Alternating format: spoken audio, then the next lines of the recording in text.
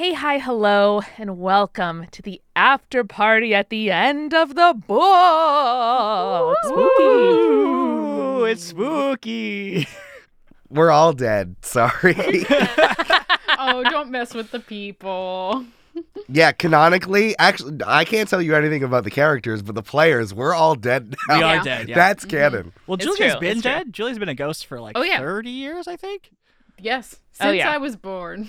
Brandon, what do you mean? We've only had 3 players on this Dungeons & Dragons podcast for 30 years. I'm haunting you. Speaking of incredibly long durations, Eric, I know you were crunching some numbies recently, as you are wont to do, and you have a little present to share with the rest of us players. I do. That's Prezi. true. A little Prezi no I guess, reason? a little present. Prezi no reason. Prezi for end of campaign, I would say. Oh, A okay. Prezi anniversary reason. So one day I was watching Dimension 20, and I'm like, these episodes are so long.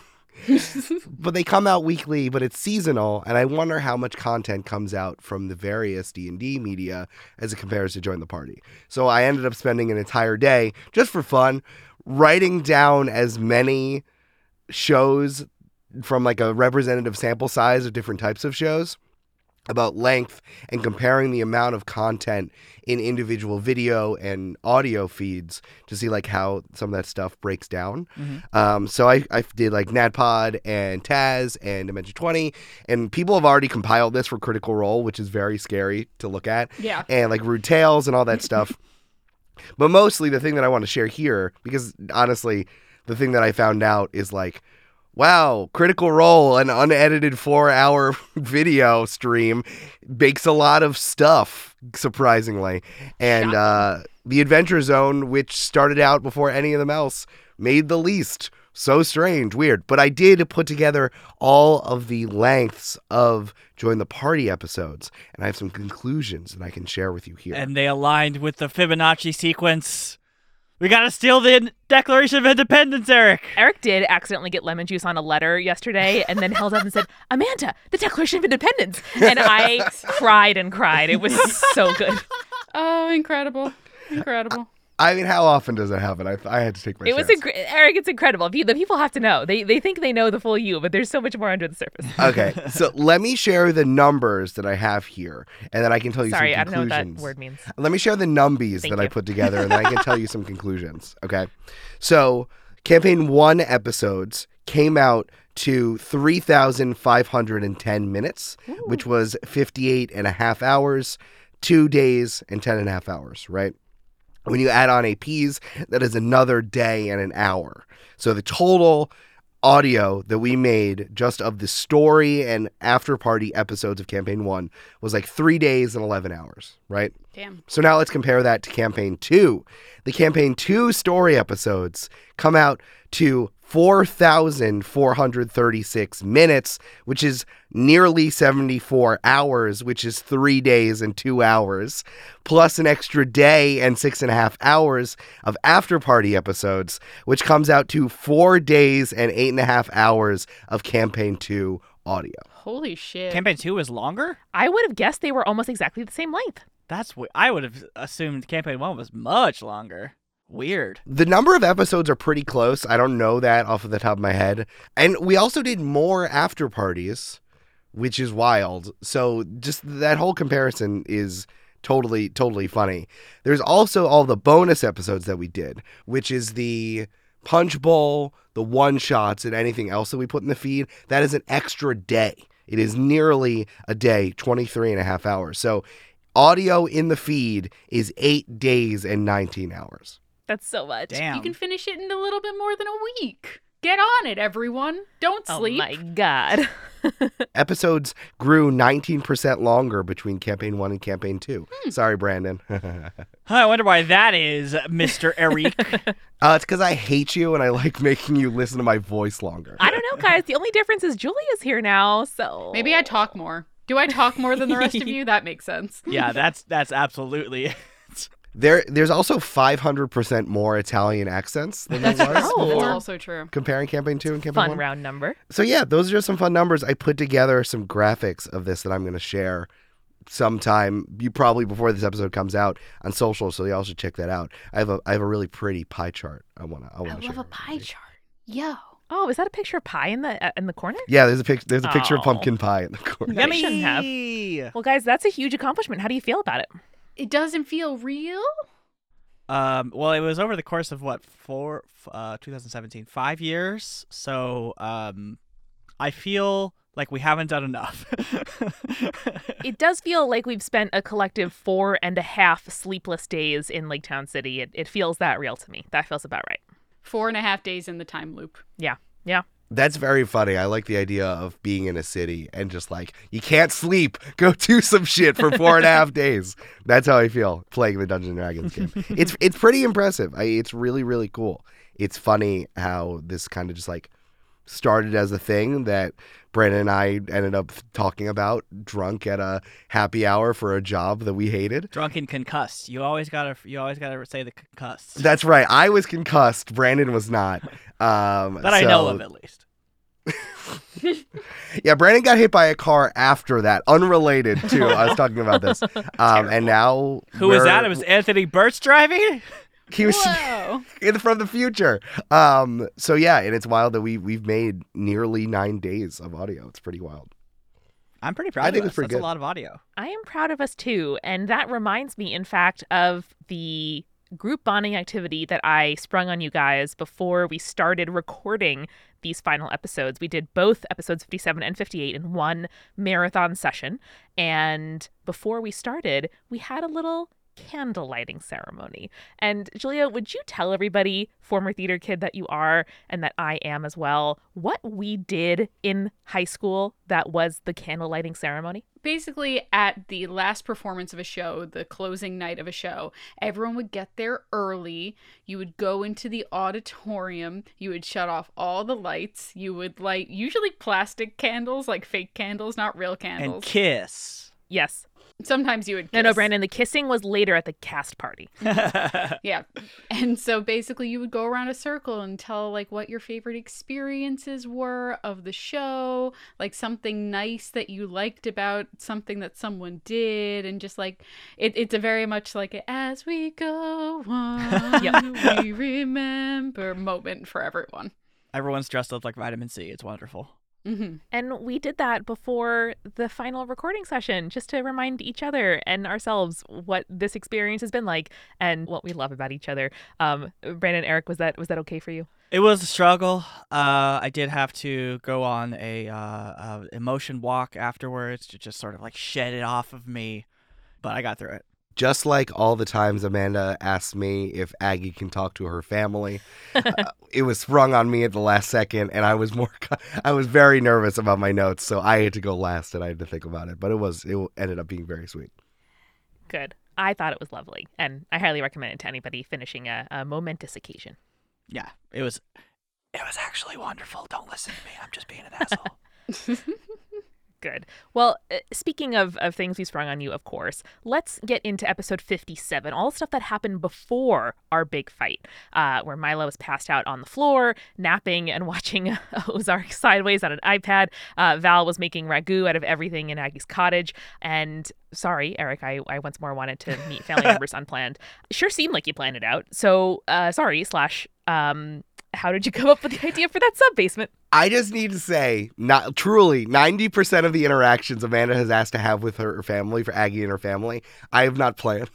I have not had something to do, unless it was like them reaching out to her, which I think is fair because I intentionally was like poking you in your family button.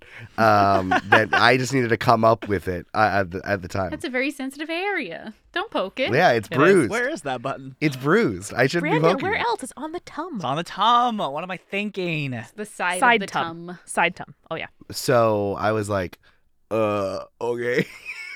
And then I kind of just wrapping things up, and I thought it was funny to kind of tie back all the stuff that had happened with Hank to this. That of course they would just have like secret documents that were kind of left out. Wait, so you didn't plan that in advance, that document thing? No. You keep saying that, Eric, and it seems like, I know you're not lying, Fuck but you. it it seems like a lie because it seems so seamless. It's almost like Eric's a good DM guy. It's like weird, huh? Like that was like such a like a necessary like part of the plot. Like it felt like that was important to the story, and you just like, what? This is why I get mad when you tell me you don't have notes. See, this is also why I don't like saying it, because it ruins the magic. Like, this is the magic you wouldn't have known. We had ended up having that longer conversation, and this is also like listeners wanting to figure out where things are. Because, like, you know, we do stuff so far in advance that we need that separation. So, like, don't tell us what's missing, because you might have moved on by that point. But I feel like we had been talking about this a lot from how fast the escape was from the basement of the OTA. And that was because January needed to show up, because that went in a direction I was not planning. So we had to get out of there as fast as possible. Security system was on. Let's just fucking get out of there. And like, yeah, you could have looked around and there were more documents, but I thought there was a hole there that we didn't get a chance to talk about. And I thought it would be funny if it was in Aggie's parents' sub-basement that they dug themselves. So the other thing was, like, you were so suspicious of your parents, and I'm like, no, your parents are just do stuff. So when you were like, who's the contractor? Who is it? Your mom would not remember the name of the contractor. You all know your moms. Like, they don't know the name. So I was doing that. You were so suspicious of it. So I'm just like, I can only tell you what exists. And your dad spoke for the first time, face not to the side on a phone conversation, which was funny. That's what I like about playing these types of games, an episodic tabletop RPG, is that storytelling truly is one after another. And I'm like, oh, there's a hole here, I'm going to fill it in. But I had to just like come up with it. I was looking at my notes and being so freaking nervous for what we were doing. And then you're like, hey, can I do something you haven't planned for? Is that okay? Sorry. So did you make up that basement thing off the top of the dome too? Yeah. So when you asked to go over there, I knew you wanted to check if they were pixeled, right? Yes. And I had fast forwarded through some other stuff like Hitomi, not pixelated, whatever, right? Milo's friends, not pixelated, but we didn't have to make them show up. It was like, whatever, you know? So I knew that I wanted to, like, if you were going to intentionally check, and especially because, Julia, you had said, well, they showed up at some point, so we don't know. Yeah. I feel like Aggie's parents were the only one who, like, it wasn't, like, intentional, like, kicking you in the gut, fridging your loved one. You know what I mean? Yeah. So I wanted to explore that. So you wanted over there. I'm like, all right, they're not going to be there because it's very strange. And you rolled really well. And then I wanted to have the dexterity saving throw to really freak you out. And I'm like, okay, they're in a secret basement. And then we kind of just went from there. Eric, can I backtrack slightly? Sure. Going back to the OTA and like how we had to kind of get rushed out of there because the security measures were going down. Can you tell the listeners about the nightmare that you had a few weeks ago? Oh, yes. Oh, my God. I texted the guy who put this in our Slack channel. I had a dream that Brandon rolled a nat 1 in the OTA, and then Milo got arrested and went to super jail, and then we spent 5 episodes trying to break him out of super jail, and it was like non-sequenced gameplay. Like I was playing like an hour with Brandon and then an hour with Julia and Amanda, and I'm like, oh, I guess this is going longer than what I thought, and we were already done by then, but I was very nervous, and I was thinking about that. Here's the thing, Eric. That wasn't a dream. That was a fucking time loop. It just got Time loop, real life time loop. I am going to come back to that because that brings up a point I was thinking about, and I want to talk about this later. But like the reason why that was in my head is like Friends at the Table deals with that a lot. They don't know when the end of their campaign is going to be, so they're just like, oh, we're 10 more episodes, I guess we're doing in this thing, and that's what they're dealing with right now. So I think I had that in my head, and I've been thinking about them a lot, about like the way they record finales and like how they just kind of like suss it out as it goes and like record stuff and put stuff back in and cut stuff and add stuff. And that's something I've been thinking about quite a lot as we've been exploring these episodes. And there's a part in the finale that I want to touch on that I tried to implement that. And that's why I had that dream. So Austin Walker, it's your fault that I freaked myself out in a dream. And hey, we do know what's happening next, so stick around. That'll be revealed later in the what a after party. tease. All right, folks, lot to get through. Eric, all of us would like to know, I think, where did you get the idea for our temptation letters? How long have you had that one up your sleeves? Yes. So the whole thing, Gutenberg's so rich he can do whatever he wants. And I wanted a final temptation here. I didn't think any of you were going to take it, of course. But I did want him to know y'all were coming and that he was going to do one sort of like final plea to kind of like throw you off and give you the things that each one of your characters would want and hopefully would follow. I feel like the easy ones that I did was for Milo and Val specifically, giving money to the mayoral campaign and having the government recognize Little Italy of Lake Town City as like a place that we could put a lot of money towards. And then I was really proud of myself for coming up with a secret park. I want to go to there. I know. That was the most tempting one. The rest of us were like, Aggie, if you don't take that, we'll take it. It's fine. I know, me too. And it didn't strike me until just now that that's really a preserver fantasy. And that I think it's a really lovely kind of tie-in and echo that you did there. Yeah, absolutely. I also want to point out that, yes, Gutenberg does not know Val's name, which is why I was like, I guess their name's Volcani, short for Vol. Maybe they go by Vol. So that's why I had Vol on the envelope, which was it was a joke for me, I think, only. Once you two revealed your names and your faces, he was like, I don't have to look up the third one. It's fine. Yeah, it's fine. I should have taken it. I should have taken the whole campaign at a left turn and been like, all right, now the lanes are corrupt politicians, baby. Let's deal with that. And Julia Moss, driving the giant lobster, would like to know, earlier in the campaign, Julia said that if Aunt Min had told Val they would improve Little Italy, they would have turned. So what was Val feeling when they burned that letter? So I think that statement that I made was while Val was still under the influence of the mirror. Mm-hmm. I don't think that that's the case like later on. Like I'm not sure how long the influence lasts, but in my mind it's like if Aunt Min had said that specific thing in that time period, then Val would have turned. But also, like, given that we were, like, in the end game there and Val was just, like, so close to getting to punch Gutenberg in the face, they probably, like, they wouldn't have turned at that moment. And Eric was right in, like, saying, like, yeah, I didn't expect any of you to actually, like, take these bribes and leave. But I think maybe, like, Val got some ideas from the document for, like, maybe some grassroots campaign stuff inspired by it. Yeah. I think that's the thing that's traveled the farthest is Val's relationship with their family. Mm-hmm. There was very much like, ooh, look at this shiny new thing when Aunt Min showed back up, especially in comparison to Val's dad, who was kind of just like a deadbeat. We only saw him through Val's mom's eyes. Mm-hmm. And then as that relationship developed, it's like, nah, Aunt Min sucks. Like, fully sucks. So I can't imagine you ever taking that. Yeah. Very, very specific. Like, look at this new person who's shown up and hopefully they're nice, but no. Terrible. Mm-mm. And I think that brings us to the fight in the finale itself. And I think we got to start with Gutenberg's villain monologue, which Pizza Lover 346YT would like to know. Eric, did Gutenberg have that presentation ready or did he just wing it?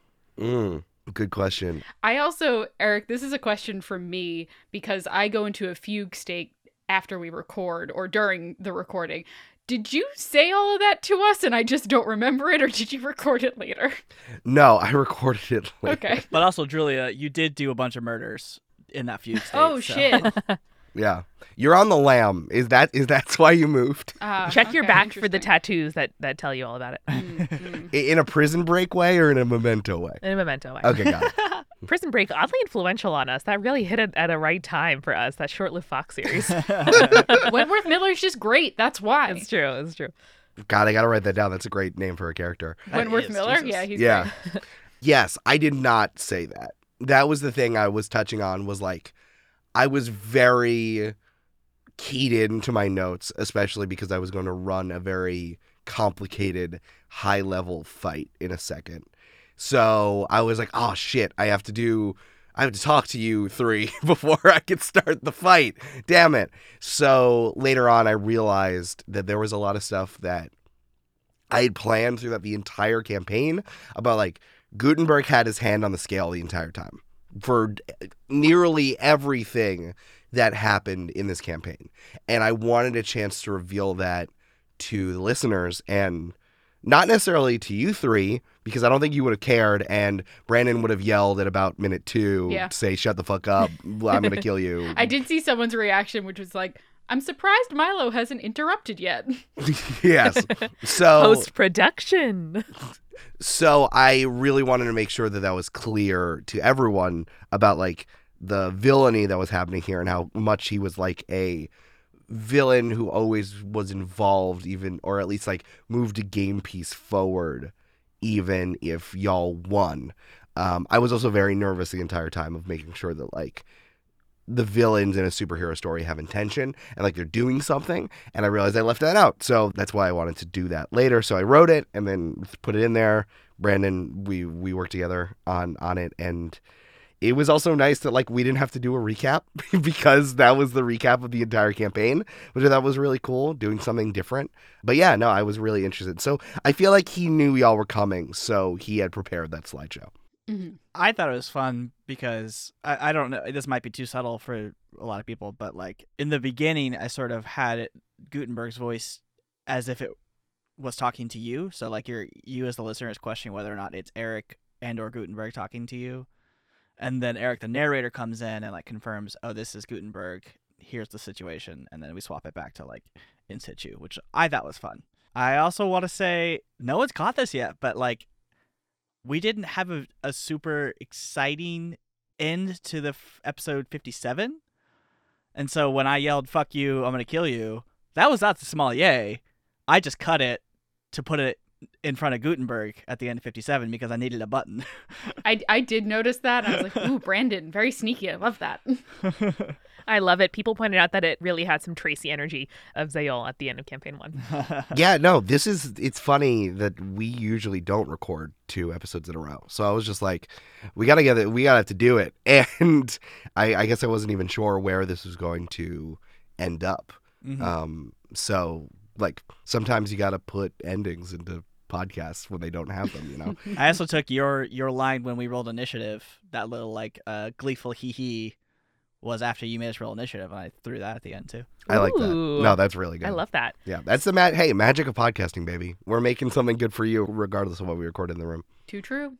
Speaking of references, Rhiannon would like to know, was it a deliberate one-up mushroom shitpost reference from Gutenberg when he said, "You cannot kill me in a way that matters"? Yeah, that's from a really old Tumblr post about someone confronting mushrooms and realizing that like they live and die as like, yeah, with a mushroom with a fucking knife. Yeah, that was a reference to the mushrooms because of course that's been a big thing in our campaign, and also that was foreshadowing. That's true. That's true. Gonna quickly Google mushroom Tumblr.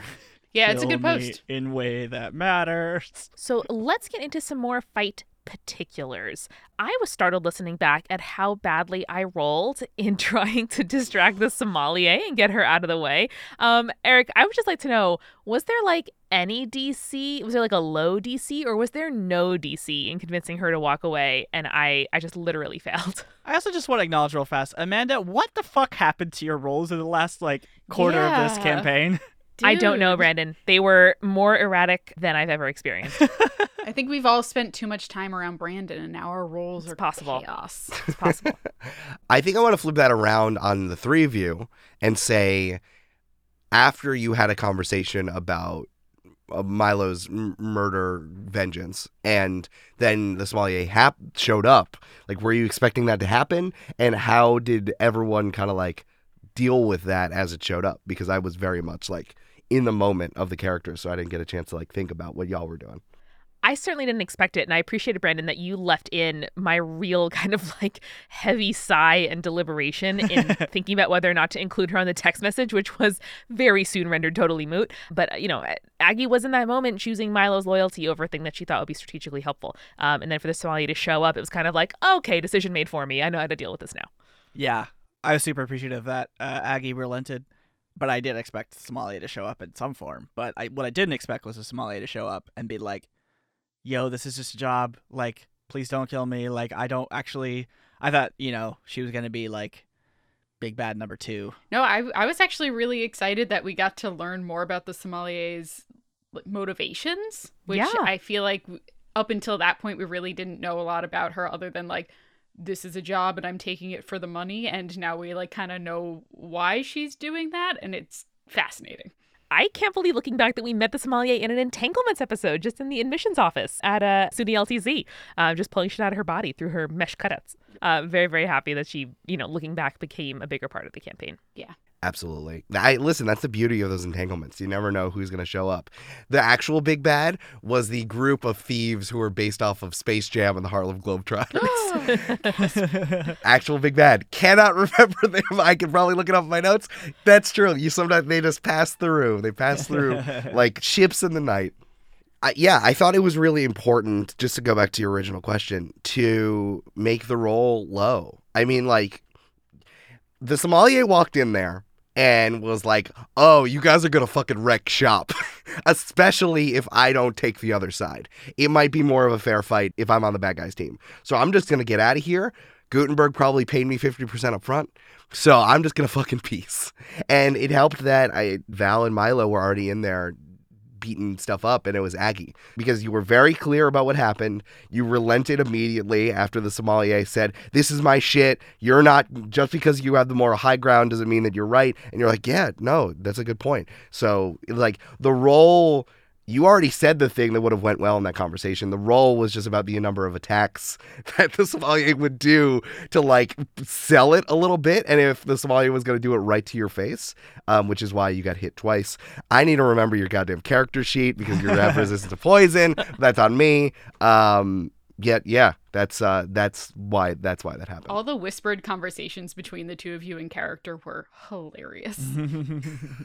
Thank you. Like I thought while listening back, and then promptly said on the podcast, which happens so often. It's such a funny part of being a podcaster. I'm just glad I got to use Purity Body one time in this goddamn campaign. Yep.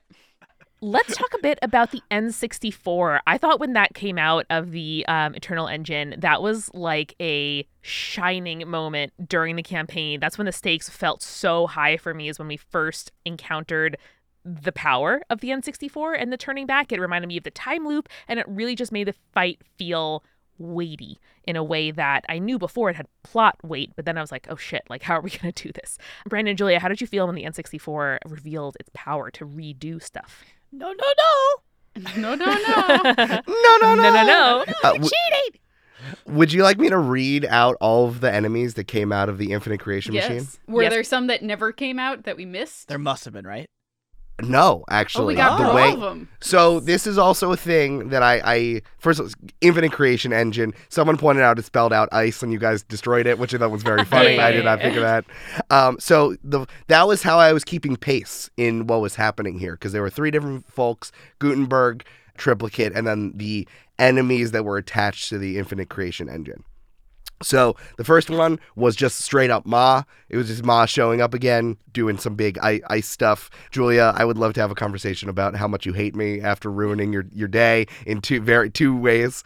The Giga Bear with ice fangs, of course. The sentient N64 was in the middle. So something I wanted to point out was that it started getting weirder. Mm-hmm. From this point, it was like this was a recreation of Ma. Then there was like a slightly stranger version of the Giga Bear, a perversion of John Paul and the N64, whatever the fuck was going on in my head for big pain. And then finally the giant yarn bird with the actual yarn organs inside of it. I maintain I want some yarn awful. If somebody crochets or knits, I would love just like a yarn intestine, please. Ooh. A yarn kidney. Ooh, that actually sounds really comfy. Right? So cute. I want to wear a yarn rib cage on my head. So yeah, I was using that as a way to keep pace as like y'all were doing damage to Triplicate and Gutenberg. Because like the thing is that I was able to, like a Pokemon trainer, recall enemies as they step back in. So I used that to my advantage to keep introducing characters, keeping pace, etc. So this was the question that came in from Molly, wife of mirrors, which is excellent. Eric, how do you as a DM balance the N64's ability to make players redo an action without making it feel unfair? Players didn't feel unfair. Generally, how do you balance abilities that have the potential to feel cheap or unfair to your players? Great question, Molly. No. I think when you're using homebrew, the more you stick to raw, just the game, the mechanics of raw, the less likely you're going to piss somebody off. What does raw mean? rules as written, like the actual game mechanics in the book. So I'm like, all right, these are always going to be reactions, so I only get one per round, and then I can do something else bonus, but like where I get an extra one. So I would never do that to you more than allowed. For example, if you're playing in your game and a wizard uses counterspell 3 times in a round, you're going to be like, hey, wait a fucking second. You only get one reaction. That's not fair. But that's why that I only used it once, but I tried to use it as much as possible, especially as it came all the way back around. And we went through 6-7 rounds of combat. So it kind of refreshed pretty quickly because of the way the Infinite Creation Engine could pokeball and swap folks out. I recall in the moment that I was frustrated with the N64, but I didn't feel like it was unfair because I realized you were only doing it once around and realized it was kind of a reaction. Listening back, I was like, I could have just destroyed that thing the first round. Why didn't I fucking do that? You had a little bit of a one-track mind. Yeah, I was like, I must punch everything but this tiny machine. It really felt like there were so many stakes and so many things to put out. Like those drones with the electrical wires, knowing that Gutenberg was ultimately, as long as he was attached, at least in my mind, new enemies could spawn. It just felt so high stakes to me. And I think, Brandon, you did a great job in the edit, giving us a real kind of pacing and power. But at the time, it felt so satisfying because the fight felt almost too big to win, but not quite. And I think that's, I don't know, Eric, how on earth you kind of prepare for that or plan for that, but it felt so right. Listen, my biggest advice when you run combat, get someone to edit it before it goes out. Greatest advice. Yeah, I think also the N64, although effective, also was being a real dick. I took Julia's crit away just for fun. Crit away. Just cause you still did damage and you still hit anyway. But I feel like that's what the type of enemy the N64 was just to bother more than to effectively turn the tide of the fight.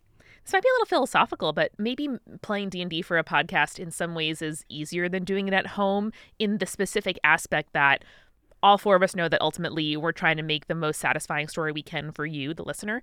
And I know that Brandon and Julia would never prioritize a cool move for themselves over a thing that is narratively satisfying. And Eric would never prioritize oh ho ho, look at all the monsters I can stack against you over a story that feels satisfying and winnable to us. And maybe that's harder to do when there's no objective audience there. Mm-hmm. Yeah, I think when you're not pressured to keep the show or the narrative on track, you definitely, for lack of a better word, make more selfish decisions just by the nature of what the thing is. So I like playing D&D on mic for that reason, yeah. But you can also do that in your home games. You just have to consciously do it. That's true. Yeah. Yeah. Story above all. True. Also, sorry I gave you brain freeze, Val. It's okay. That bear, he bit my head.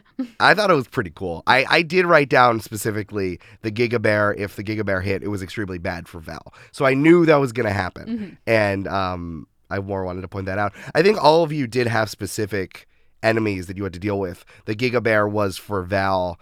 The big pain, going back to Aggie's hate of scams, wanting to talk about NFTs. That was kind of key for you, trying to being compelled duel the entire time. Yeah. And then the things that were more ranged, like the bird trying to, and the N64 to some level, was trying to throw Milo's concentration off. So balancing what all of the enemies were supposed to be doing once they had a good idea of what you were going to attack in the fight.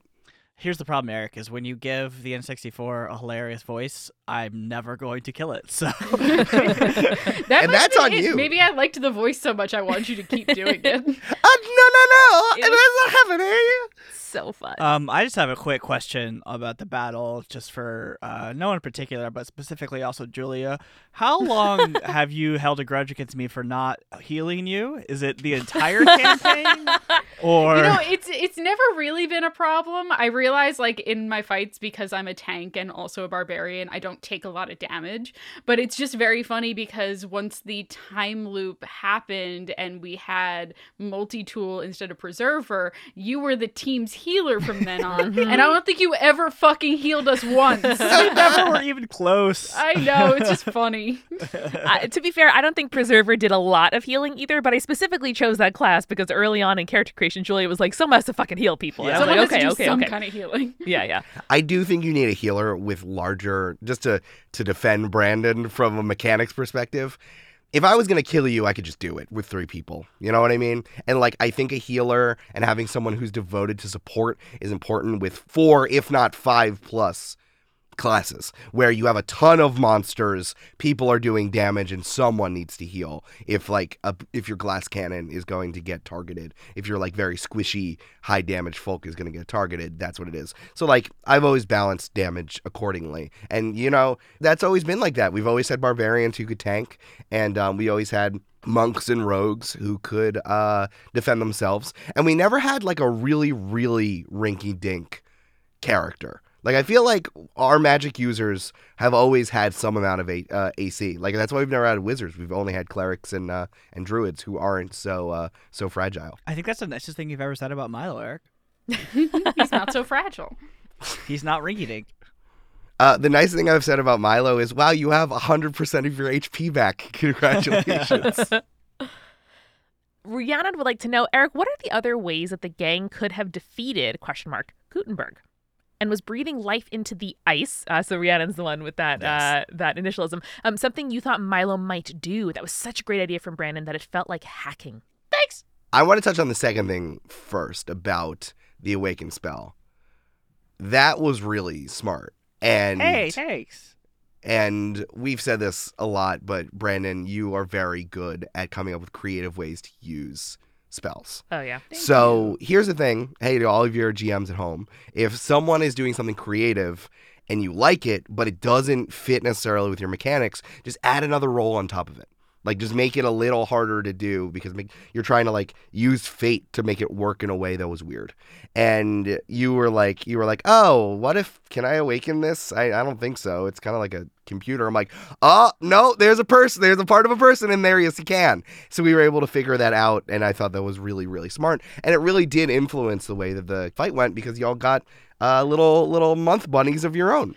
So good. when the engine itself, especially after it stopped spitting out monsters, was an ally to you. You kind of flipped it. Mm-hmm. And my advice to all the players out there who are bad rollers is get an Amanda who rolls your success for you. Yeah, that's what happened.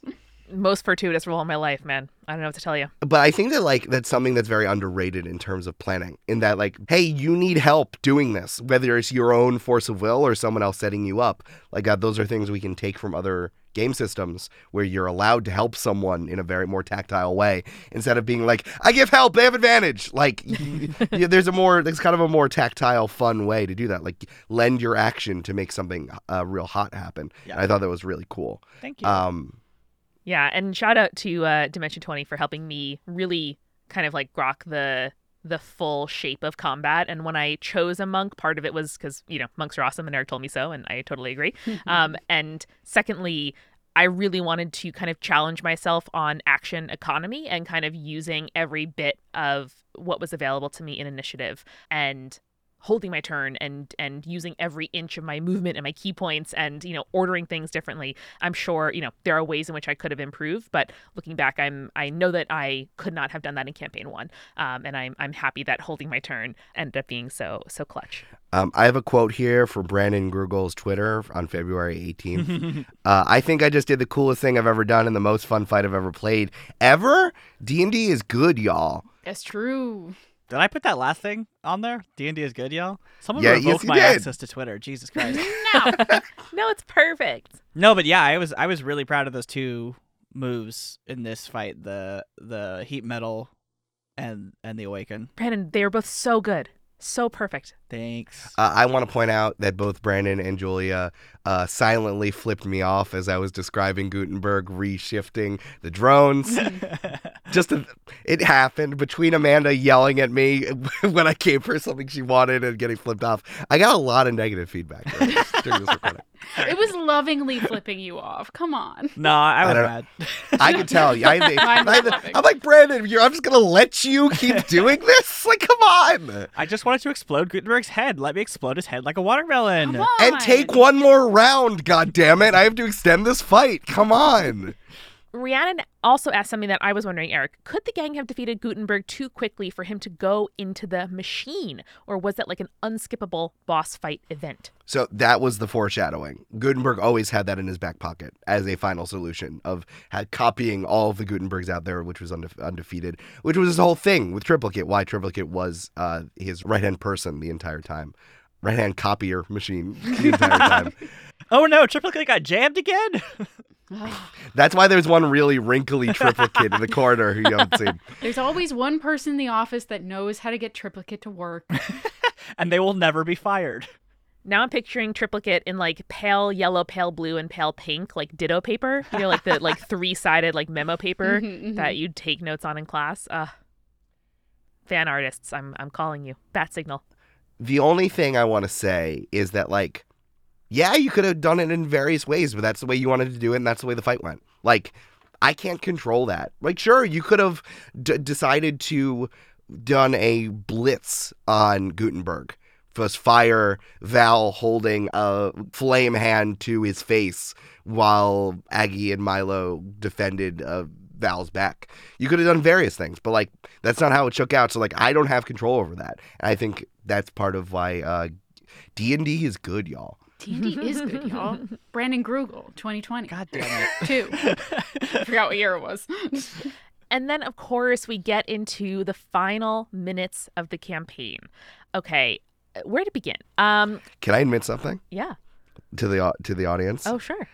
After the fight, the only thing I wrote down is the Infinite Creation Engine goes into overdrive, final copying plan beginning with a progress bar. What? Those are my last notes. What? God, I just got an ulcer.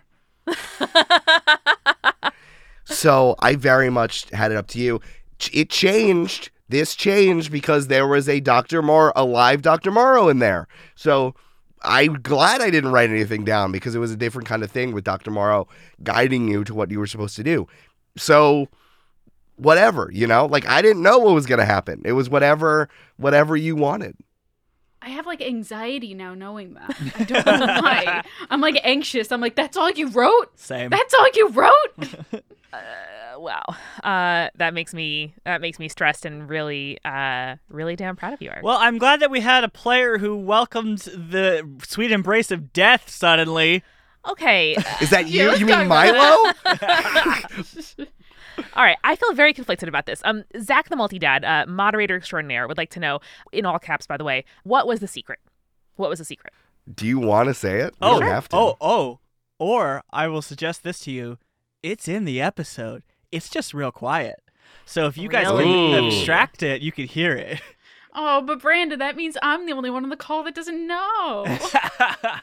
Eric pointed out to me that I still had 2 key points left on my character sheet, which I think I may have also realized, but you pointed out to me that I could just stretch and that the weight of my body could make it happen, even though both Val and Milo succeeded in trying to grab my legs. Yeah, because Brandon and I were just like, we're not letting you do this. No, unacceptable. Not You're not going to sacrifice discussion. Aggie in the finale. And listen, I honestly, it felt like listening back, I got like a hot flash of anxiety that it was selfish or scene stealing in some way. And that's, I don't think the kind of, I don't know, person I am or player that Aggie is, but it felt so right. And I don't know if I have much more to explain beyond like, it felt right. I think it's ambiguous. I think only one of us is elastic enough to put the entirety of her body into a machine and keep her ankles in the ground. And I don't know exactly what happened after. And I love that the ending leaves that ambiguity. Yeah. It was not scene stealing. Not at all. I think that the reason that Brandon and I both reacted that way in character is because we never would have let Aggie make that sacrifice on her own. Yeah, totally. Totally. And Micah Cool would like to know, how did the group feel in that moment? How did you feel about that ending? I was very nervous for you, and I didn't know what was going to happen, and I was still like, and we could talk about this, which is also a question, which is basically like, what would you have made? And I was like, I had choice paralysis. I didn't know what decision to make. Every time I like made a decision in my head, I was like, no, but here's the way that Eric can monkey paw Jeannie's wish that and turn it on me. So I was like, I don't know. My main feeling was, hot damn, I don't think season 1 Amanda would have made that split decision. So like, I was thoroughly impressed and in awe and sad that your character is dead and ripped in half and bleeding on the ground. I would also say Preserver would not have made that decision. Yeah, that's true. I think so too. Guys, what would you have done? I know we kind of threw around some ideas, and we can talk about the stretch card, which Eric just fucking came up with in his brain on the fly. God damn you. What were you thinking? What would Val or Milo have done if they were the ones who got to kind of tip those dominoes in the machine? Well, first, I want to say that, but also, thinking back on it, do you have any other ideas other than throwing yourself into it? That was the thing that Dr. Morrow inside the machine If you tell thought. me there's another way. I know, it was open-ended. I'm asking, yeah. like, were there any other ideas that you had? I mean, no, I knew one of us would. I mean, this is, I guess, naive me when I was thinking Eric had notes, but I was thinking that obviously one of us needs to hop in, and you were making it pretty clear that it would be a sacrifice, probably. Ambiguous, but like you were like, Anubis wouldn't be able to help Milo in that situation. Val would probably die, and so that was my only thought. Yeah, I mean, like in terms of what decision Val would have made, I said to Brandon, I'm like, you did a good job editing this, because I felt completely frozen by choice paralysis, and it was like very difficult for me to, again, like come up with something that I couldn't see like twisted or turned into something evil or bad. And so I still don't think I have like a real answer to how I would have actually wanted to respond to that prompt. I mean, I can't imagine like tossing someone else in there, both because that's the only thing that comes to mind. That's the only thing that comes to mind. Like, I feel like we could keep trying to like deal damage against the machine, but just narratively, it felt right. And I think the fact that we did awaken it, that there was a consciousness kind of dueling with Gutenberg's will, like Gutenberg was there, a sort of avatar or echo of Dr. Morrow was in there, and like it makes sense that there would need to be another will imposing itself on the power of that machine. And I think part of what makes our small H heroes is that they wouldn't throw someone else in there, not least of all because we can't fucking trust anybody else's agenda except our own. And the people who we would trust, we would never allow to do that in our places. So it made total sense to me. Oh, guys, we didn't try True Love's Kiss. Oh, we should have kissed the machine. That makes sense now. Fuck. That was one of my notes, that if you kissed it, then it would have turned into a frog, and it would have changed. Kiss it on the mouth. Yeah. Kiss it right on the matte black mouth. As we decided in the episode, it's a butt, so we would have to kiss the butt. And because it's matte black, Eric, it would really show that lip print. Exactly. Amanda hates it. I hate it. I hate it so much. Every time a fucking influencer shows like a matte black Dutch oven, I'm like, stop it. Babish. God. In terms of though, like solutions for the question of like, what do you want from Eric? I sort of threw out all of my options. I wanted to do I probably would have done the comic book ending of put Gutenberg in a mirror universe where he's trapped forever. But yeah, that was my go-to, I think. Totally. And mine is very much universal basic income. Like, I think most of the campaign ultimately, and sort of like, I don't know, I don't want to say inexpertly, but like in real ways is reckoning with the fact that like, harm comes from a place of like lack much of the time. And I think the real answer to most people's problems is enough money. And so that's what felt kind of the most far-reaching and preserving choice for people. Yeah, what did you end up saying of what you wanted? Just like to help people, to make people's lives better? You said that you don't want anyone to go to a job that they hate anymore just to like survive, Or that makes the world worse. Yeah. And I think that those conversations with Sommelier and the kind of unfolding of her motivation over this last arc was definitely on my mind as I thought that. Yeah. And yeah, the universal basic income is kind of the thing that I thought of when you said that, and the thing that like something very material that could change, which is why I came up with a stretch card. I thought that was pretty cool. God, it's You so stretching. perfect. And then I said UBI specifically because like for SNAP or for food stamps, there's very specific stuff that you can only get, and I was very intentional about that. Like you can only get like pretty much just produce because we have to impose on people who need help that they also need to eat nutritionally and not have anything good only, which is wild. So that's why in the cart there was pre-made food and baby supplies, which you can't buy with SNAP, which is wild. Yeah. Other countries maybe let you do this. Not this one. No, not in the United States. So that's why I wanted the stretch card to be like, the stretch card has some amount of money on it that people can use for groceries specifically, but then can add on for rent and utilities and whatever else. Think like a caregiving wage and, universal health care, universal retirement, stuff that people deserve and makes the kind of basic needs of life taken care of. Julie, did you have any ideas about what you would have chosen, or were you just No, frozen? I still have choice paralysis. I'm still thinking of the ways that Eric could make it seem bad. I would not have monkey pawed you, Julia. I know, but like because I know it was like the ending, but I also didn't know like how much was in between then and the ending, and so I didn't want to like make a decision. You know what I mean? Yes, I will. When we get to some who can says at the end, I can touch on this a little, but maybe I'll do a little bit here. My headcanon is that it was a sacrifice. Someone was throwing themselves into the machine, and then that's your wish. Like, that's your thing. So, like, I wouldn't have monkey pawed you because you would have made a sacrifice. I think Eric's headcanon, which is not canon because we haven't played it, but I think that Aggie is gone. So that's why I wanted it to be exactly what you wanted. Or at least a very physical version of that. Just a pile of legs on the floor. Oh no, we're just holding on to legs. Just two sneakers. That's not canon. That's not what it is. Really, it just occurred to me, what if there was some kind of like, reintegration of Aggie and Preserver, or something about the timelines kind of reknitted itself, and one or both of them pop back out. Really Maybe. fun. What if? What if? Dr. Aggie. Multitude presents What if? What if third Aggie? What if third Aggie? What if third Aggie? Maybe. Or maybe Quinn then becomes multi-tool. No, That's I hate very that. comic booky. Very comic booky. But now she has sticky powers. It's very confusing. Uh-oh. Are they on the same team as Milo? Milo is No, can't work Brandon. anymore. No, Too incorrect. Milo retires. All right, let's talk about that after credits scene. First of all, lots of people, Brandon, how dare you, / Brandon, thank you. Brandon, how do you decide how much of a pause to leave? I mean, real talk, I play it back like a handful of times and just feel it.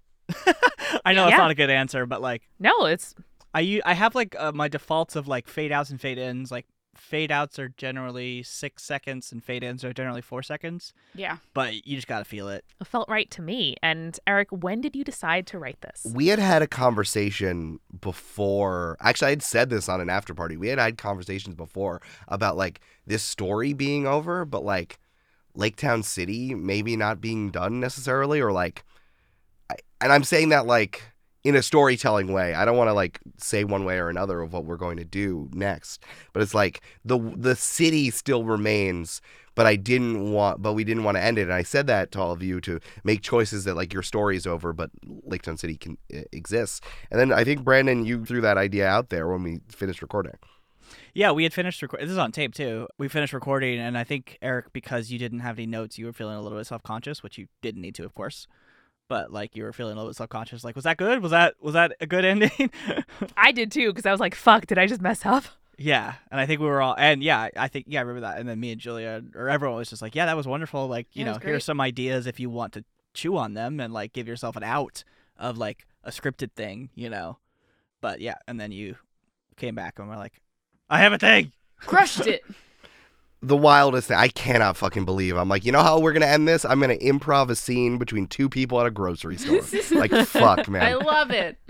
Jesus. So perfect. So, yeah, it's very funny. I touched on this in the mid-roll of the episode in that, like, this campaign began as a conversation with the Infinity Saga of movies, and like how I've watched all of them, but like how incredibly surface level and like capital A American they are, and how not like specific they are, the movies in particular. And I felt like having an after credit scene was a reference to that, which I thought was very funny. Using it in the way that it was intended, not just because like you have a big board somewhere and you have to tie the Spider-Man movie into fucking Doctor Strange. A strange American accent is how I fucking talk about it. You know what I'm saying? So you can only get Samuel L. Jackson for like one day in Burbank. Like 2 hours max. Yeah, he was driving through Atlanta and he just stopped off at the green screen studio. So I wanted to have that as a reference to where this kind of started. And truly, it was an after credit scene, and that it references something that may or may not get picked up. Someone else kind of like tied this to specifically comics of like a maybe thing that may or may not get picked up. It's just like a thing you kind of throw at the end of the comic. But I thought that doing an after credit scene touched on that stuff. I mean, that's one of the things that I love about comics is like nothing's ever permanent. There's always like an out that you can take if you need to, or like 40 years down the line, a new writer can take the out, you know. No one stays dead. Exactly. So I think that's, if we're making a comic book, it's necessary. It's an ingredient. Yep. Exactly. Absolutely. Well, y'all, for the final time in a Campaign 2 after party, I am going to pop into the kitchen and get us some more charcuterie elements. We thought the prosciutto was over, but it's not. Can we get some sour beer and homemade sour Anthony snacks to celebrate? No. Hey, it's Amanda. We all say a lot of schmaltzy stuff near the end of this episode, so I'll leave most of my reflections to there, but there is a pretty fabulous moment when you realize that thinking about your D&D character truly feels like thinking about a real person that you're friends with and who you met and who has a life and a backstory when you're not voicing her. And I had that moment a couple of times here recording this after party, and it's a wonderful thing. So welcome to the mid-roll. We have lots of prosciutto, people. First and foremost, thank you to all of the people who joined the Patreon, some of whom joined, by the way, just to yell WTF in the Discord, and we approve and appreciate that message. Welcome to Catherine Malachi, AJ Murmur, Zach Z, Douglas Dreamer, Michelle Mulkt, Danae, Linkme, and Jeff. Thank you so very much for your support. I don't think any of us are ever going to forget watching your reactions to the finale in the Discord, and it is truly what makes the show so special. I cannot wait to see what all of you think about everything we have coming out over the next few months. So go to patreon.com/jointhepartypod to become a patron and join the Discord today. It is a great day to check out another Multitude show. This week I want to recommend Horse, which was co-created by, of course, our own DM Eric, and recently welcomed him back for a special episode 100 celebration. This is a podcast all about the ridiculous stories, internet drama, and the biggest and baddest personalities out there today, all from the world of basketball. Hosts Adam Amawala and Mike Schubert, and in episode 100, special guest Eric Silver, want the world to know how unbelievable the history and culture of basketball is. So check it out every other Monday by searching Horse in your podcast app, or check out horsehoops.com. We are sponsored this week by Backblaze. They provide unlimited backup for Mac and PC. That's all of the movies, music, photos, videos, project, and data that you have on your computer safely backed up to the cloud. They have nearly 2 exabytes, which is a true measure of data size, of data under their management and counting. That's almost 2 billion gigabytes, by the way. Backblaze runs in the background of your computer. It's running in the background of the studio computer as I speak to you right now. And it just seamlessly backs stuff up. It keeps your files safe without you needing to do a thing. And if you ever need to, you can either download individual files from Backblaze or restore your entire device from anywhere in the world via web access. One time I forgot a file at work and I was home, so I just logged on to Backblaze and downloaded it. It was so seamless. Or if you ever need to, they can mail you a flash key or hard drive right to your door, preloaded with your stuff. Start a 15-day free trial with no credit card required at backblaze.com/JTP. That's backblaze.com/JTP. Finally, we are also sponsored by Squarespace, which has been powering the Join the Party website for the 5 years that this podcast has been around. And we are always making use of their new features and designs to make the website even easier to use. This is, of course, a beautiful platform for building your brand and growing your business online. I know firsthand that the Join the Party website was at first just 3 or 4 pages, and then we started adding episodes one by one. And now that we have 2 campaigns in the books and even more coming up, the website is able really easily to grow with us. Making a website is so easy. It's an integral part of launching a new podcast, the thing that makes it feel really real, and they make it so easy to do so. I love their beautiful custom templates, very easy to use SEO tools, and online stores to sell physical or digital products. So if you're launching a podcast brand or business, let Squarespace be your toolkit. Go to squarespace.com/jointheparty for a free trial. And when you're ready to launch, use offer code JOINTHEPARTY to save 10% off your first purchase of a website or domain. And now, let's get back to the after party. All right, guys, I'm back. Ready to reminisce as we go on? We remember? You want to reminisce a little bit about the campaign? My mouth is full of gobble-go. Anthony the Sour here. Oh, no. Oh, no. Hey, we got a great show tonight. Mummenschanz is here. What a deep cut. From the first season of fucking The Muppet Show. Oh, my God. Okay. Mage Silverleaf would like to know, what was your favorite moment in the campaign? For me, it's the stomach dropping moment that we realized we were in a time loop. I was like, damn, he really went there. It made so much sense to me why Eric was so excited and giggling maniacally about this arc starting. And I was just like, holy shit. It felt like such untrodden ground in AP podcasts and certainly in campaigns that I've played in, because you've heard all of them, people. And I was so stunned and excited. I wanted to keep playing. I still remember screaming at you, "You lied to me!" And that was one of my favorite ones of all That was so funny. I hit you so hard with Julia. That's too hard. That's Stop too fucking hard. talking about that. So yeah, obviously the time loop was a huge one. I was also a big fan of the stuff with Aunt Min enjoying the channel and trying to kind of make character decisions that made the most sense for Val, and also big ups for the Time Shark Mirror and getting to travel to another timeline. That was so cool. It was so cool. I really loved, I think one of my favorite things was the idea to play the Quiet Year at the beginning to build the world. Excuse me, that is the original IP RPG City Planner, only available in No Capes. That's available in the Join the Party merch store. I'm sorry, I won't get you sued. Let me rephrase. The generic board game that we use to play, you know what I mean? Yeah, I just thought it was really nice because we started the campaign already invested in the place and having a feel of the lore of the place and all those things that you have when you live in a place for a long time and things that you discover along the way of a campaign, but we already had that. So we automatically already felt like part of the city, which was great. Totally. Yeah. I also love Join the Paper, of course. Oh, yeah. Oh my God, Join the Paper was so good. What was my guy's name? Boring McBorrington? Pretty Wasn't much. it Charles? No, hold on. God, I wish it was Charles. Todd. It's Your very name good. was Todd. Todd. How Todd. could we forget? Basically Charles, Yeah, you know. and then obviously I loved when I was like, or I have parents, and Eric was like, oh, and they made a really good story out of it, which was Incredible. wonderful. Turning Lucas into an Okapi was also good. That was also very good. That's true. That's true. Oh, man, there's so many. Fuck. If I had to drill down on one specifically, because I have a lot. I agree. The first times, I'm going to tie this to art, to times that we got show art for Join the Party.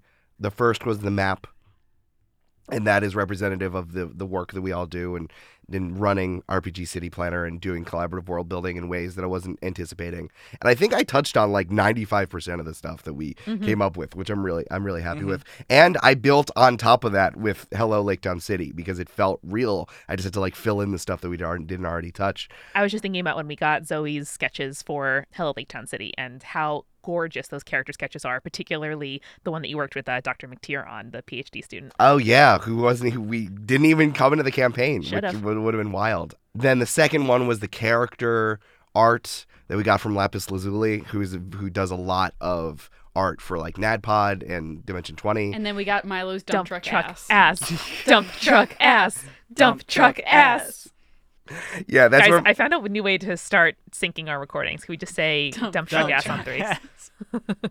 yes, that's how funny that was, and seeing someone else taking a crack at our characters. And then the final one is with Sarah Barra's big poster of everything, seeing where the campaign has led us, and like especially at the end, all the way from our first characters to Emily Slaughter and Sour Anthony and folks we met in like the first few episodes, all the way to Preserver and Threadbare and Mega Muncher and all that stuff, and Triplicate, like relatively new folks. I'm really happy just like seeing all that come together. Is that poster available at jointhepartypod.com/merch? You bet your butt it is. Yes. Oh, it's so pretty. It's ready. Fucking incredible. You go buy it. Link is in the doobly-doo. Just go check it out. So good. So good. Sarah is my favorite artist now. So good. So good. Fuck you, Picasso. Sarah's coming up. Oh, damn. Pablo's coming at you, ass. And speaking of which, Wyvern Apologist would like to know, what are the places you wish you could have explored more or even at a different time? I wish I hadn't made Wyvern into a live show character. I would have done that earlier. So good. Yeah, I feel like I indulged a lot of that already in Hello Laketown City. So go check that out if you haven't. But I'm really proud of some of the writing that I put in there. And like we didn't touch it, but like that's okay. I think the thing that maybe started making me think about that was actually that live show with Wyvern in it and the Angel of Death, who was also an insurance salesman. Yep. In the strip mall. Like that made me start to think about what else is in Laketown City that we haven't touched on. Eric, you're mistaken. It was a tax preparer. No, he wasn't. You just don't know what that means. Why can't the actuary do our taxes? I don't understand. I don't know. That was so funny. The running jokes in this campaign have been so glorious. Especially the ones between you and me, Brandon, like in particular. Yeah, the ones where we're just stupid about something are just the best. The only thing that I can think of that I would want to maybe explore a little bit more, because Eric, I think, thoroughly explored most of 99% of the city, was the Companyton. It would have been maybe interesting to like tie that into like labor in the town and that kind of stuff. But yeah. Honestly, Brandon, and I'm not doubting you, I'm not making you feel bad or anything, because... But you suck at D&D and you suck at editing. Goodbye. Because Thornhill Coffee became a candy store, that was actually something I was going to pull on if it was going to be like a real Starbucks analogy thing. And there would have been some other stuff surrounding that. So I was thinking about that, but then it became the kind of center point of Join the Loop. And yeah, we didn't get to explore that in the larger machinations. Like, you remember that plot point about how Dr. Morrow talked to all the CEOs. Yeah. Sage Lansleaf said this. Dr. Morrow forced all the CEOs to move to Laketown City and to give people jobs. Like, that was something we were going to touch on if Thornhill hadn't changed. Brandon, you asked me if I held any grudges against you for not healing me. Not for not healing me, for turning my coffee shop into a saltwater taffy shop. That's the grudge I kept. I don't know why we're blaming me for this. It was Mr. Time Shark over there with his Thornhill has to change to something. What will it be? What am I gonna say? A tea shop? Eric, remind me, what was the prompt for that you gave Brandon? It was Thornhill has to sell something else. What was it And sell? so you chose saltwater taffy. I'm sorry, I was on the moment, and my improv learning said don't think, so I just said what came to mind. Again, it was so funny, and again, I don't want to lay any blame at Brandon's feet, but like that's what happened. I'm sorry, that's what happened. Now listen, Thornhill and Mayday arc and increasing Starbucks unionization efforts, correlation or causation? Who can say? I will say the real Thornhill Was the friends we made along the way? I totally agree. Sure. But the real Thornhills that I based the coffee shop on and that I named the coffee shop for is now a hot sauce and spice shop. Oh. So that would have been a good option as Pretty well. good. Well, I'm sorry I didn't read your fucking mind, Julia. Oh, Brandon. You couldn't have made Astro something different. No, you had to make my thing It something was different. Thornhill. It had to be Thornhill.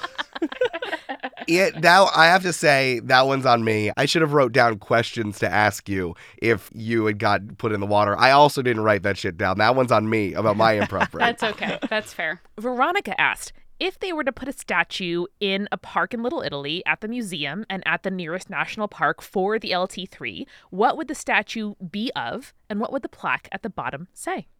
Okay, so mine for Volcani would be like Volcani in the middle of like punching a bad guy, but also like holding a box of pizza, and the plaque says, "Nothing is too good for Little Italy." Volcani, 20XX. I won't lie, I did see this question in advance, and the only thing my brain spat out was "to infinity and beyond." So That's pretty good. Yeah. What's so funny about both of those is that, like, you guys are still around, so I can see both of you, like, standing in front of your statues, being like, and Milo being like, "I worked here. That's me." It's my job. And I think if Multitool are around, or if not, then hopefully the others in her stead would make a statue for Preserver specifically, and either replace a Smokey the Bear statue, or give Smokey the Bear an auburn-haired plus-size sidekick, and have a Preserver statue saying, "Watch out for forest fires and other hazards." Oh, hey there. And other hazards in small parentheses. Hold the fuck up! It wasn't going to be only you can prevent crime or villains or pixel that's people. good too. That's good too. I like Amanda's. It's the saltwater taffy option. Oh, hey there. It's Ranger Preserver. What do you have to tell us about leaving trash in the forest? Don't smoke. Preserver's hand also just goes back and forth to wave at the kids. It's that she's holding the hat, and the hat is going through the building because the hat has a blade on it, so it goes into it. What if Smokey had the sign for the risk of forest fire that day, and Preserver had the sign for risk of supervillainy that day? Ooh. I like that. Pretty good. I like that. Pretty That's good. Pretty good. Abby would like to know, Eric, what was a small moment you didn't expect to become relevant later on? And players, what was something small about our characters that you didn't expect to become a bigger part of who they were? Oh, that's a good question. Y'all go first. So mine was, I kind of was worried that I had lost Val's. Like when I originally pitched Val, it was like small non-binary Italian punk. And I was worried that I lost that kind of energy early on, the punk energy. Hey, Julia, but you then didn't. Thank you. You did wife up immediately, but there's nothing more punk than matrimony, I'd say. I will say though that like I realized that instead of a big part of the punk community is like literally community is like helping others, being very grassroots, like volunteering your time and making sure that everyone in your community is like safe and not in need. And I think that a lot of Val's civic responsibility in trying to do right by their communities, both Little Italy and the superhero community, was something that kind of shone through with that punk aesthetic. Totally. There's nothing more punk than sticking it to the men, Yeah. Yeah. I do think that that's what happened because of joining the channel. Like you felt, I mean, explicitly, that like if the mob is going to make a move into Lake Town City, then Volcani needs to stand up. And then that's where that led. That happened. Yeah. And the only thing I can think of is I didn't expect Tuna to become my literal origin story. Tuna! But yeah, that's the only thing I can think of that was a small thing. I knew from the beginning I was going to be important. I don't know what you mean. Oh. Oh, no. I should have known at the moment you made that voice that I was going to get fucked up by Tuna in some way. And I was like, yeah, Aggie from a big family, Irish Catholic, sure. 6 siblings seems right. And one day at home, I was just like, you know what, Eric, if you really want to just like fuck with my character and really get to the heart of things, you can bring my siblings in, by the way. I'm so glad that And then happened. he tied them, all 6 of them, into railroad tracks and twirled his mustache. Ah! Twirled that mustache. Aggie's parents, I would say, like I said this before, Aggie's parents is a big one. I did not know where the first NPCs were going to fit in your life. I wasn't sure where Emily Slaughter was going to fit in. Obviously, Sour Anthony, of course. And then, of course, Dez, Dr. Morrow, and January. They were very open-ended, and I wanted to see what would happen next. So I would say Emily Slaughter. I did not think that she would become a foil for the 3 of you as someone who, like, theoretically had their shit together, but was much more, I don't want to say craven, but, like, success-oriented, maybe. Yeah. And someone who was, like, doing it the right way. I was not anticipating, like, doing that. Also, I was really proud, I think, at the beginning of the article that Tegan wrote about Aggie's family in the beginning and how Emily Slaughter fit into that. I wrote that whole article out. It was a great article. So It was great. It was well written. It was so good. that was really fun. So I would say Emily Slaughter and Tegan, definitely. And then, oh my God, putting rose gold into fucking Tegan's backstory. Yay. God, I loved that. That little detail was, honestly, I think out of all the things that was thrown off out of some details, that one that rose gold used to date Tegan was the biggest one, and I think had the most effect on our podcast. Honey, I'm sorry I unmasked without warning. Oh my God, Jesus Christ.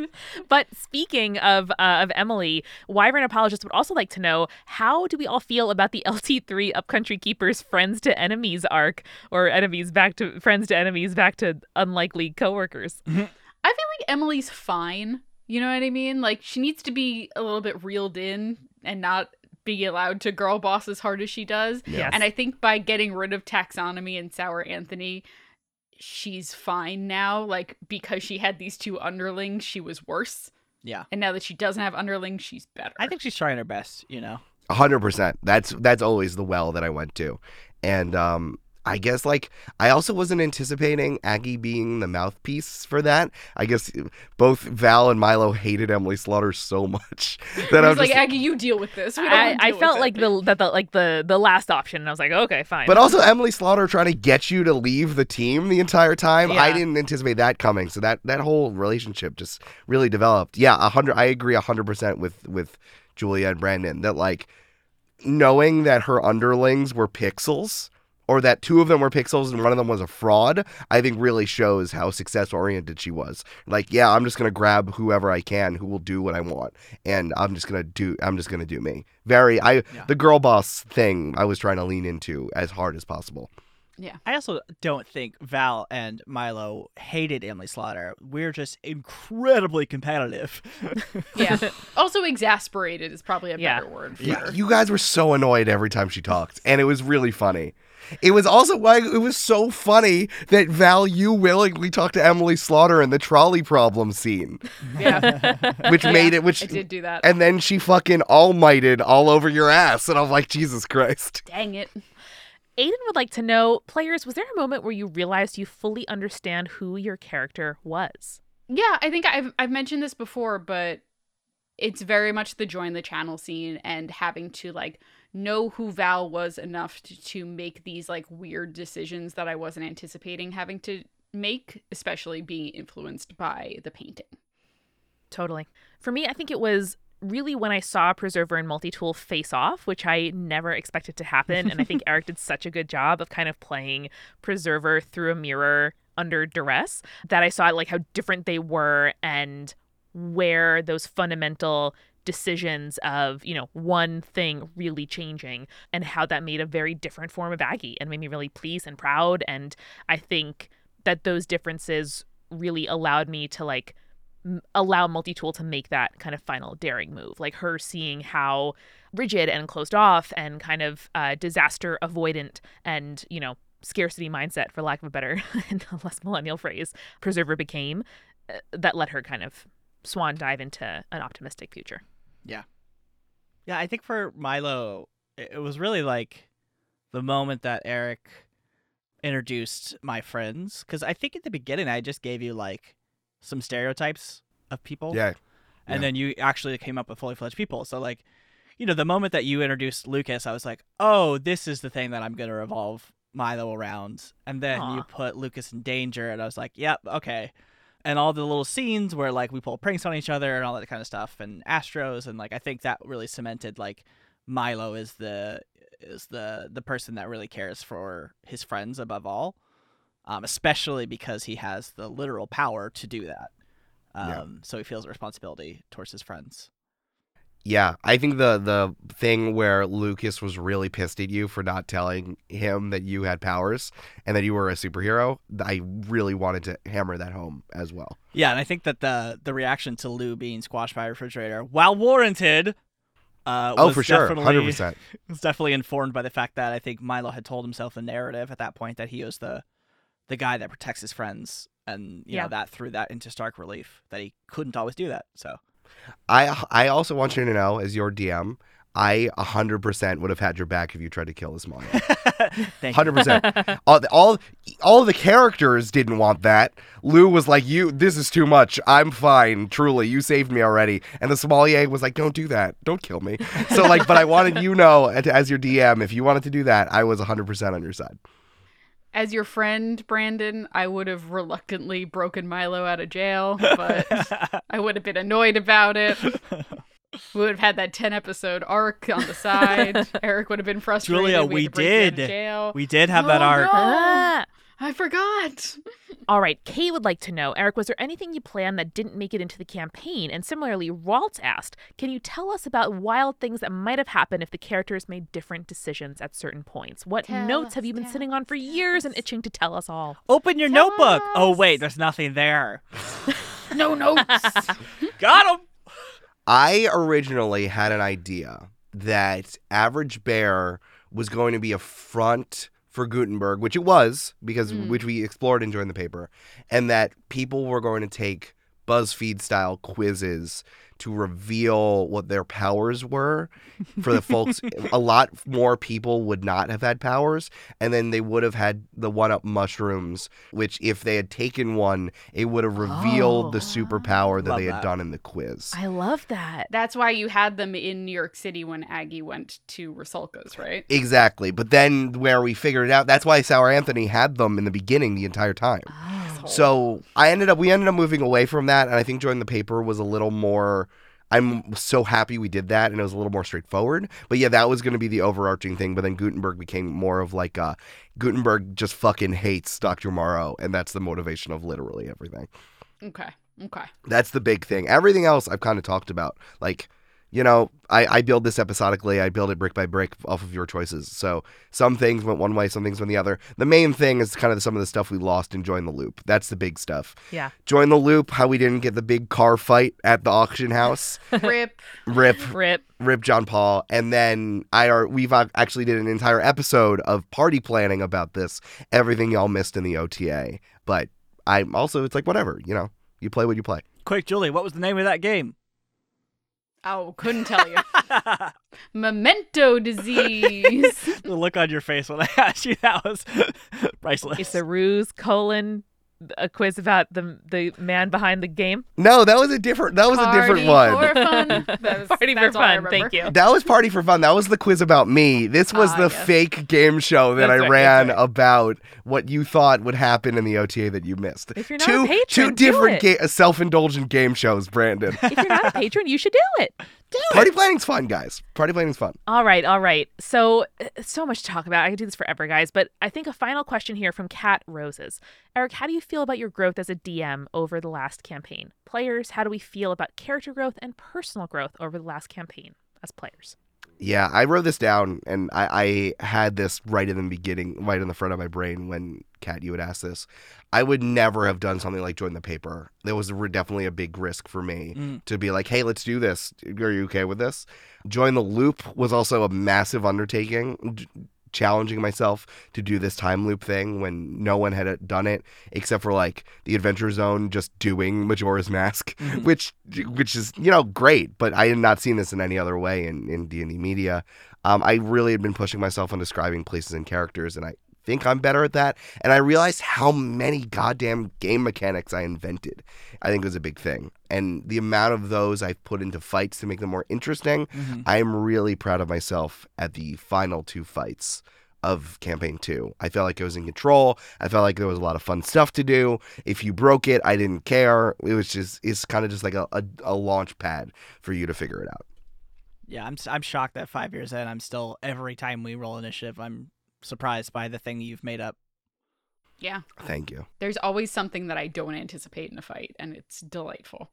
And I'm so proud of all the stuff that you've published as well in and about the JTP universe. I think knowing that people have used those materials like No Capes, like Hello Lake Town City to run one-shot set in our world, I think is just huge. Kudos to you that you made this vibrant enough that people want to set something here and gave them the tools to do it. Yeah. Thank you. Really cool.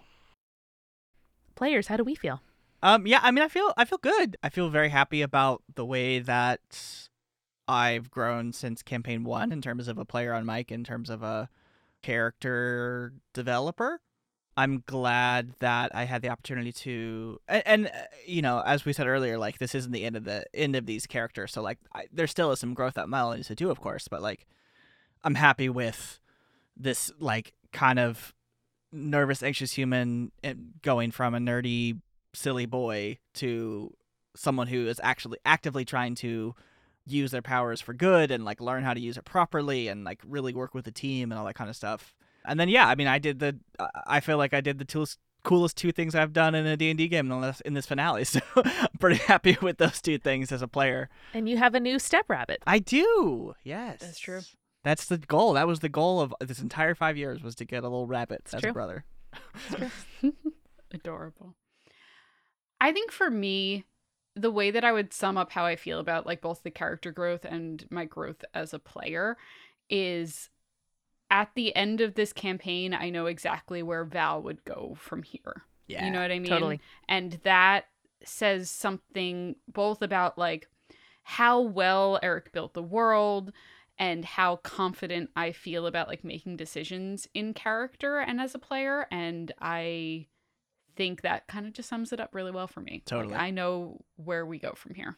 My goal for myself in starting campaign 2 was be more involved, try to carry some of the weight, take my responsibility seriously. I think it was very in my head about being a new player and learning the rules in the system and just not messing up during the first campaign.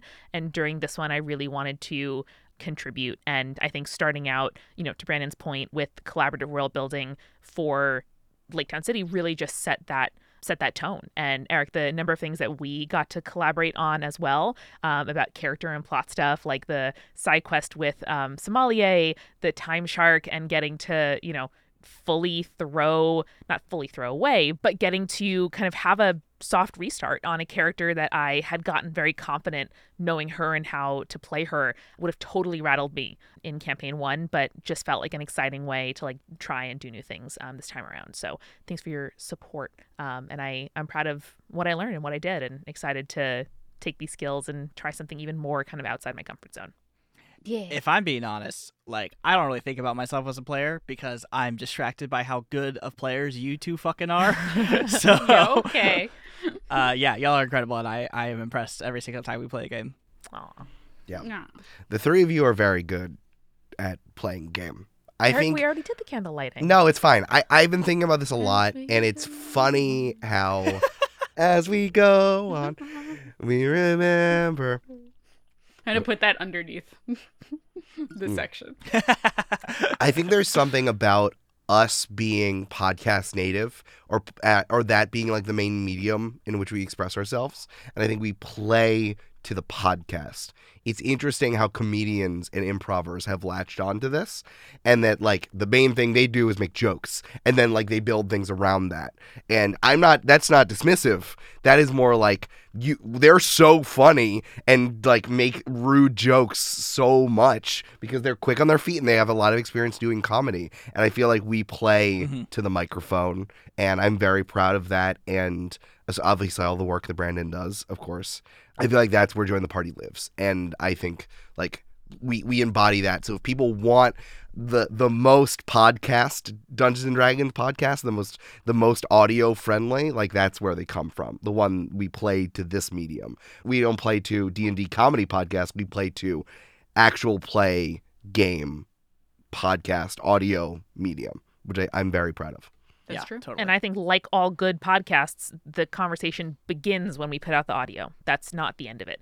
And I know I'm speaking on behalf of all of us when I say, like, thank you for listening. I don't know what I personally would have done for the last 2.5 years without this world to think about and escape into and build and improve, without all of you, supporting us in your messages and emails and Discord emotes, your enthusiasm, your fan art, knowing that people were as invested in this world as we were, made it feel so real and makes it feel like a place that we can always dip into and not a thing that is done.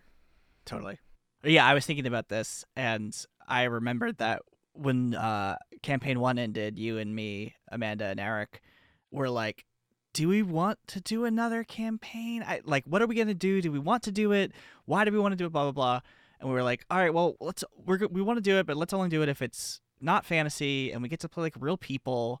and the mirror universe in which we did not play this campaign is such a Yeah. sad The darkest one. timeline. The darkest timeline.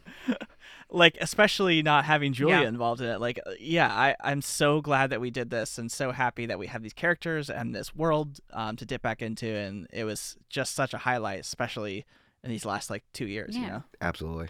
And as the new person on the team, the new kid in Doesn't the feel that way at playground, all. I never felt that way, and that's something that I both appreciate of the three of you and of the audience who kind of just fully embraced and accepted me, and I very much appreciated that. There's this one question I want to touch on. Yeah.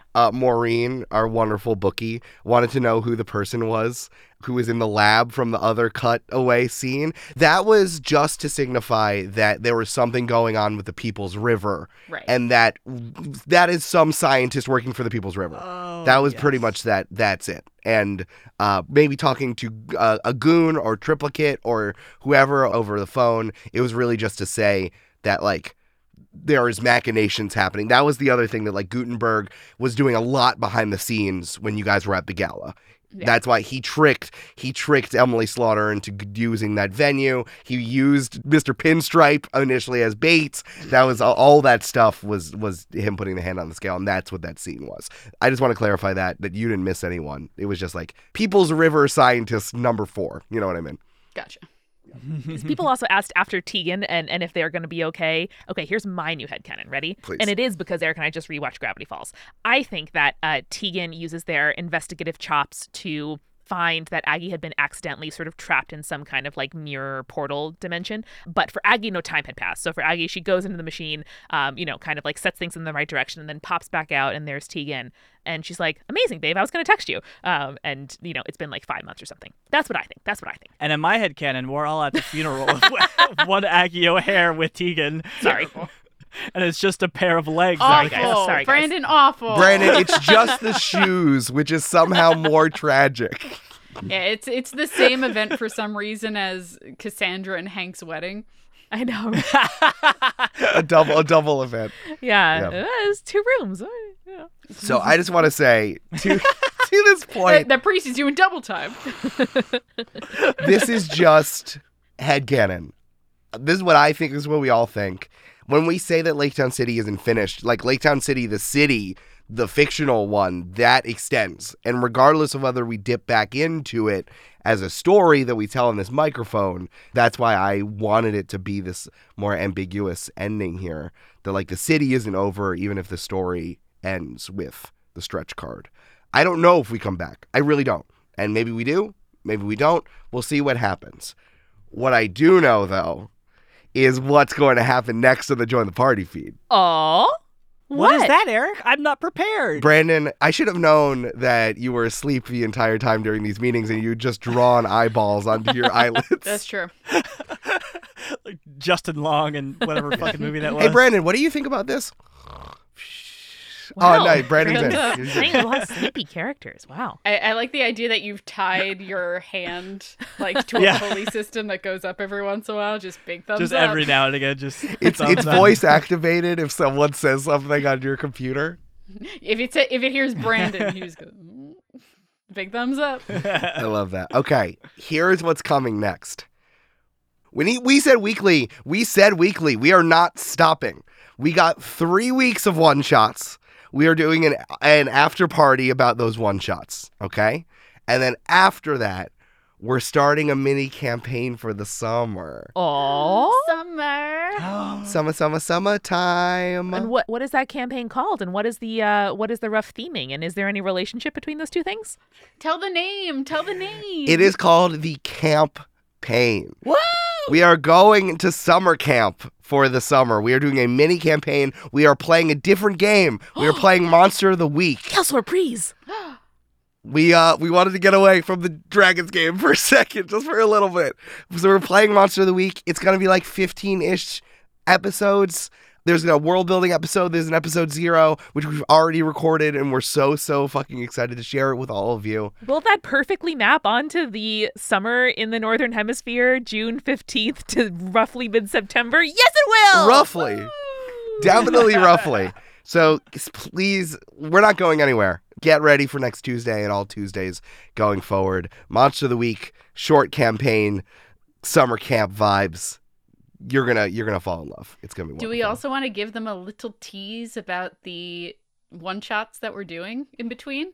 If you want to, yeah. So. Yeah. I don't want to say anything because I'm not running that shit. I'm just a player. I'm just vibing. No, true. I'm going to say my one shot. You guys are all just cheeky little guys who love to party. And for my one shot, y'all, life in space is hard. It is. It's really hard. So many feelings. so many bright lights. Bright lights, big city, big feelings. And then, Eric, after the campaign, we don't know what's next. We're going to be returning to a long-form Dungeons & Dragons campaign, and we're sorting out the details in the meantime. So don't worry, guys. There's going to be another meaty... There will be a Campaign 3. It will start in the fall. And we're going to marinate on, like a poke bowl. We're going to marinate, like sashimi-grade tuna. That is what I had for lunch. On what we're going to do after that. All four of us are going to jump into a bag of soy sauce. That sounds yes, great. Brandon will vacuum seal us and sous vide us. Like emotionally. That sounds great. Yeah. And I know we said it before, but the poster's out now. Y'all go fucking buy the poster. Go buy. It's so good. Sarah Barra, you're so talented. All patrons, make sure to check your email for the digital download of this, which you got for free because we hit 600 patrons and you're all amazing. Oh, and we should give you a content warning that Gutenberg is uncomfortably hot. So just good luck with Also, that. Sour Anthony is too hot. That was my only complaint about the poster. Byron which I Zorn say is jokingly. appropriately hot. Sour Anthony is perhaps too hot. Sarah, just... I will fully admit that I fell in love with Tomi immediately upon seeing her. So, all right, we did it. Campaign 2. It's so weird. This is so weird. We've been recording this. We started recording this in 2019. That was like 20 years ago. We did. It's wild. And now that it's complete, by the way, this is a perfect time to say to your friends, I know I've been bugging you about joining the party for months now. Or, hey, remember this podcast that I've been talking about so much? It's complete now. Whether you want to start with High Fantasy Campaign 1 or Modern Superheroes Campaign 2 or recruit your friends to get the heck on board for the campaign over the summertime. We're going to teach you how to play just like we do every single arc we do. It is a fantastic time. Send folks to jointhepartypod.com. We're making the website even better, even nicer, even more accommodating for newcomers. So please help us out. The only way that you grow a podcast is when your fabulous listeners text their friends, dates, and coworkers to come along. So thank you for everyone who has. And if you haven't yet, jointhepartypod.com.